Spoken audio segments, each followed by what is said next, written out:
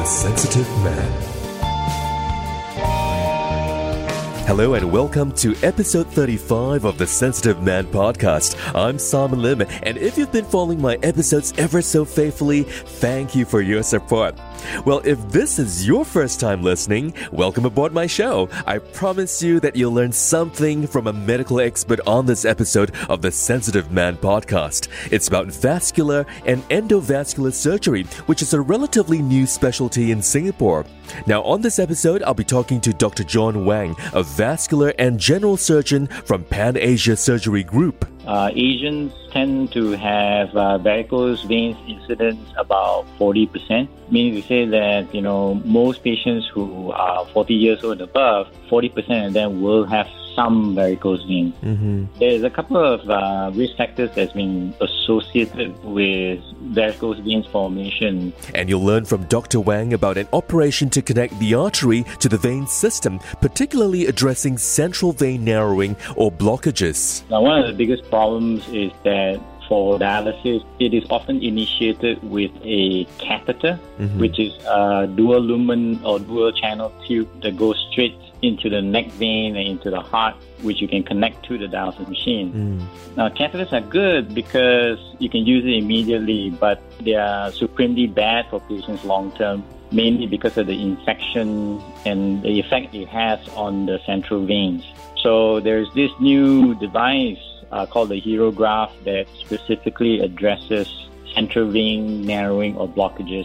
And this is what we've managed to bring into Singapore in 2015 for the first implant in Asia-Pacific region. You'll also be able to gain insights to a type of surgery on the aorta, which is a minimally invasive procedure without opening the abdomen. The CERAB procedure is a minimally invasive procedure where we do everything through needle sticks. The advantage of it is that there are no big cuts. Patients recover very quickly. Essentially, they can go home day after or 2 days after the procedure. They are back to doing what they normally do within a week and usually back to work. The voice of Dr. John Wang from Pan Asia Surgery Group. Dr. Wang has been practicing the full spectrum of vascular and endovascular surgery, and Dr. Wang plays an active role in the Society for Vascular and Endovascular Surgery Singapore, and he'll share what the society does. All this coming up on the Sensitive Man podcast. You're listening to The Sensitive Man. I'm Simon Lim. Hi, Dr. Wang. Welcome to my show. Hi, Simon. Now, Dr. Wang, let's educate my listeners by first talking about veins, in particular varicose veins. So why are some people more prone to getting varicose veins? Firstly, it's a very common condition. It also depends on which part of the world you come from. Asians tend to have varicose veins incidence about 40%, meaning to say that, most patients who are 40 years old and above, 40% of them will have some varicose veins. There's a couple of risk factors that's been associated with varicose veins formation, and they include family history, being female sex, pregnancy, or any sort of injury to the vein system, superficial or deep, or any vocations where they require you to stand for prolonged periods of time, such as hairdressers, air stewardess, people in sales. So what are the signs to look out for to determine that one has varicose veins? Most times people complain of how they look. They begin to notice they have bulgy veins or spider veins. But other patients also complain of more severe symptoms. For example, leg heaviness, aches, pains, cramps, and they all tend to get worse with prolonged standing or walking. Some patients also develop nocturnal or nighttime cramps that wake them up at night. Now, do men get varicose veins, or is it more a woman's issue? Yes, men also get varicose veins, although it is more common in women. So men are not immune to varicose veins. Part of the reason is because women see more hormones, progesterone, and pregnancy also tend to make varicose veins worse. Can varicose veins be prevented? Yes, in many ways, but no in some. We use an international grading system for grading varicose veins called the CEAP classification. And there are different stages of severity of varicose veins. So to prevent mild varicose veins like spider veins or reticular veins from getting worse, you want to avoid any sort of prolonged period of time where you stand for long periods of time. Now, this is difficult to do if you're actually in a profession like a teacher. You kind of have to be on your feet. There are things like compression socks that you can wear to prevent varicose veins from forming, especially if you know that you have a family history of varicose veins. And Dr. Wang, can varicose veins go away on their own? They usually don't go away on their own, and usually I have to make them go away. Now, very occasionally, I hear of patients who develop small varicose veins that disappear after pregnancy. And these may have regressed with the physiological changes. But usually, if you look hard enough, they are still there. I tend to leave those alone because they usually don't require treatment anyway. And what are the treatment options for varicose veins? Mostly, the treatment is either conservative, which is compression socks, or intervention, which is surgery. For surgery, we offer vein ablation for the abnormal or the malfunctioning vein, and we offer also stripping of the big, bulky, ugly veins. For the finer, blue reticular veins and spider veins, there are treatment options such as injection sclerotherapy or dermal laser photocoagulation to make them go away. You're listening to The Sensitive Man. I'm Simon Lim. Now, Dr. Wang, could you explain the difference between varicose veins and spider veins? In truth, varicose veins include spider veins, reticular veins, and true varicose veins, which are the big, bulky ones. The correct term for them is chronic venous insufficiency or CVI. People commonly refer to as varicose veins. They actually include the spider veins and reticular veins. So what's the treatment for spider veins? So these are the small, fine, red ones that can be treated with injection sclerotherapy. We use a chemical to damage them so that eventually it will just scar down and disappear. Now, that is limited by the size. Very, very small one that we can't get the needle in, they are actually best served with dermal laser photocoagulation. Basically, it's a no-touch technique using laser energy to zap them away. And Dr. Wang, let's talk about deep vein thrombosis. I understand that it's a blood clot that forms in a blood vessel. What actually causes this? Deep vein thrombosis or DVT is never a normal thing. It's essentially liquid blood that's turned solid within the vein itself. There are a couple of factors that have been identified that can contribute to this, and one of it is actually stagnation or slowing down of the flow of blood. Now, this can actually lead to pulmonary embolus, where the clot breaks off and travels to the heart and lungs, and that's the true danger of it.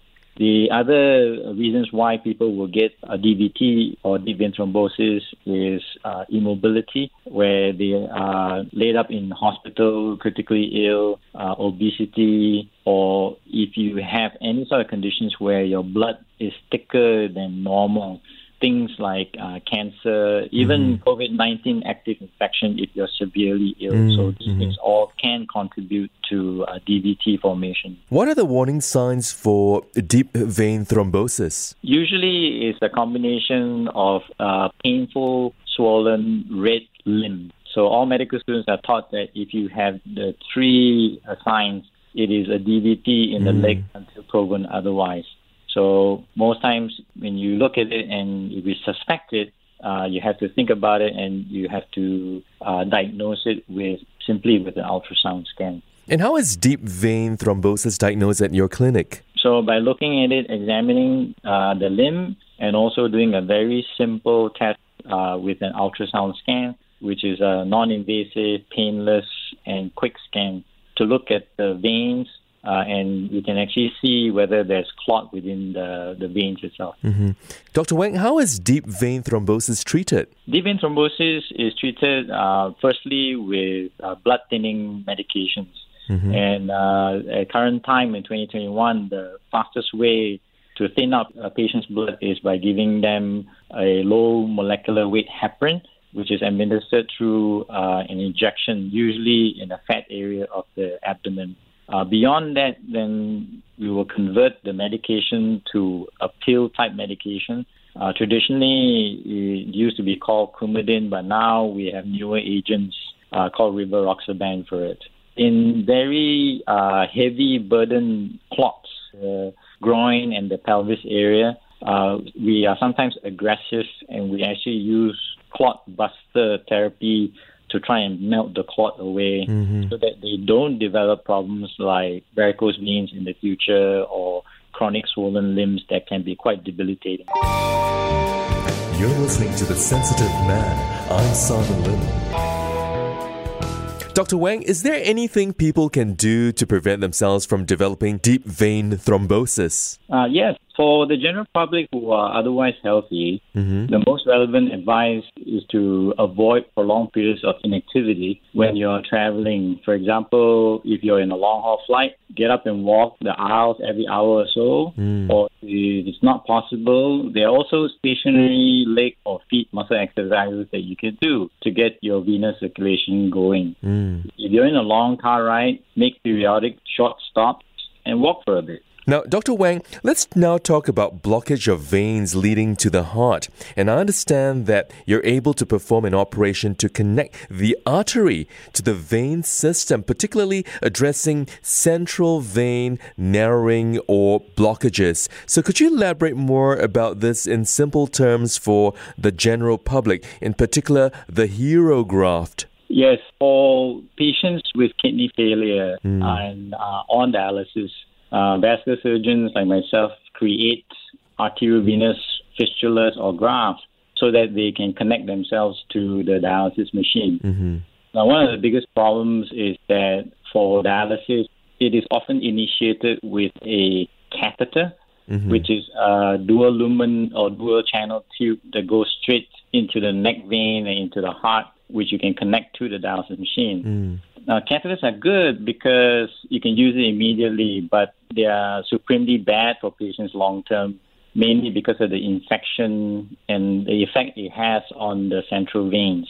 When you have central vein blockage, the patient's options for long-term access, like arteriovenous fistulas or grafts, go away.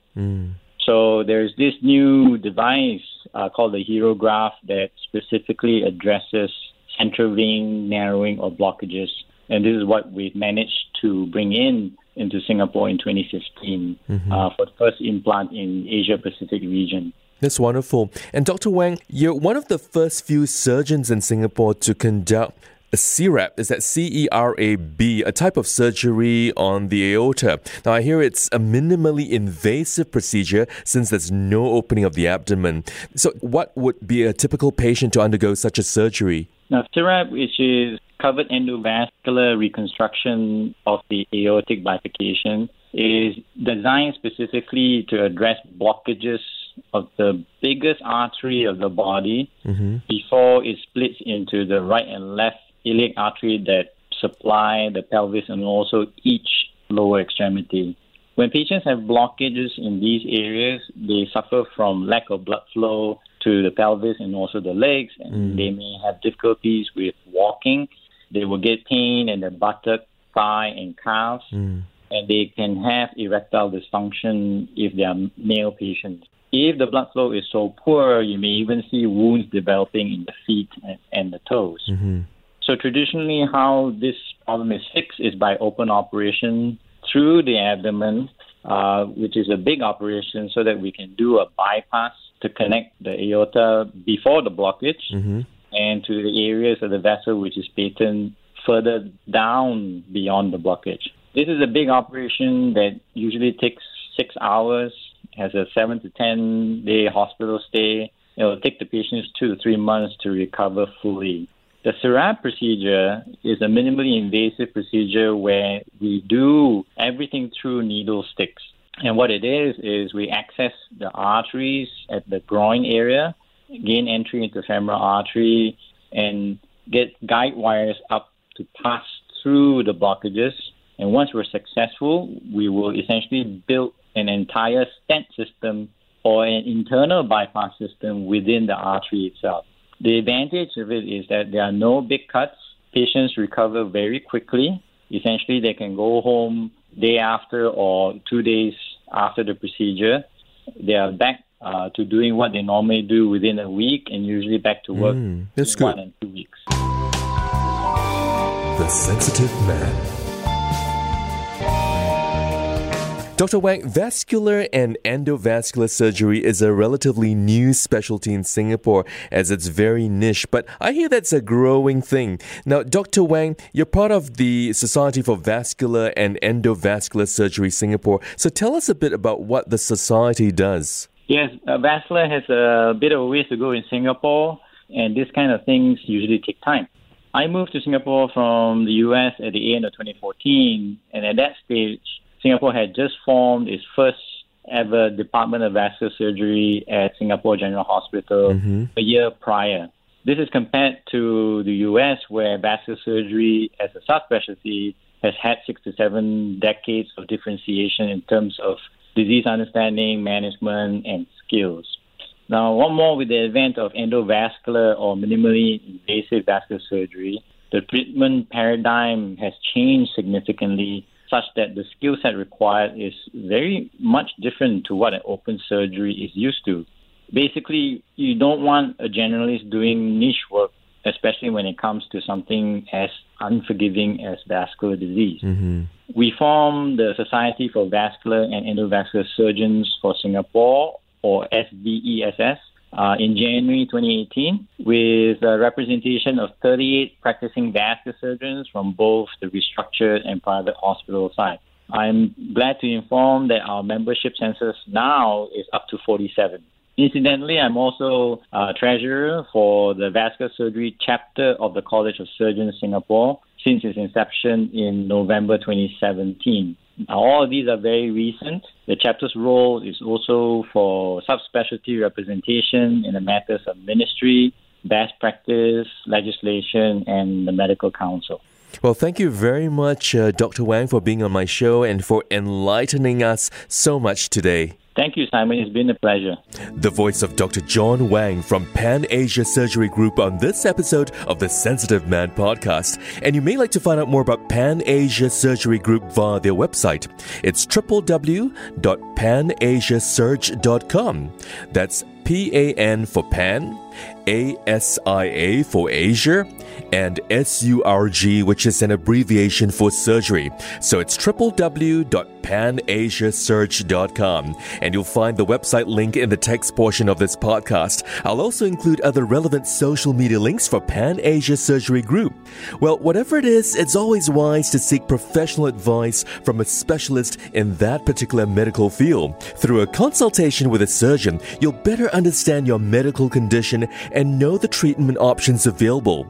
And it's always better to seek treatment early for that improved health condition. You know, there's a famous saying, "He who has health has hope, and he who has hope has everything," unquote. This is Simon Lim, and thanks for listening to the Sensitive Man podcast. The Sensitive Man. The Sensitive Man is a production of SPH Radio. I'm Simon Lim, your host and producer for this podcast. Special thanks to Joseph McDade for the music. You can also find this show on iTunes, Google Podcast, and streaming on Google Home. And now you can listen to the Sensitive Man podcast on audio, AWEDIO for audio. Visit audio.sg.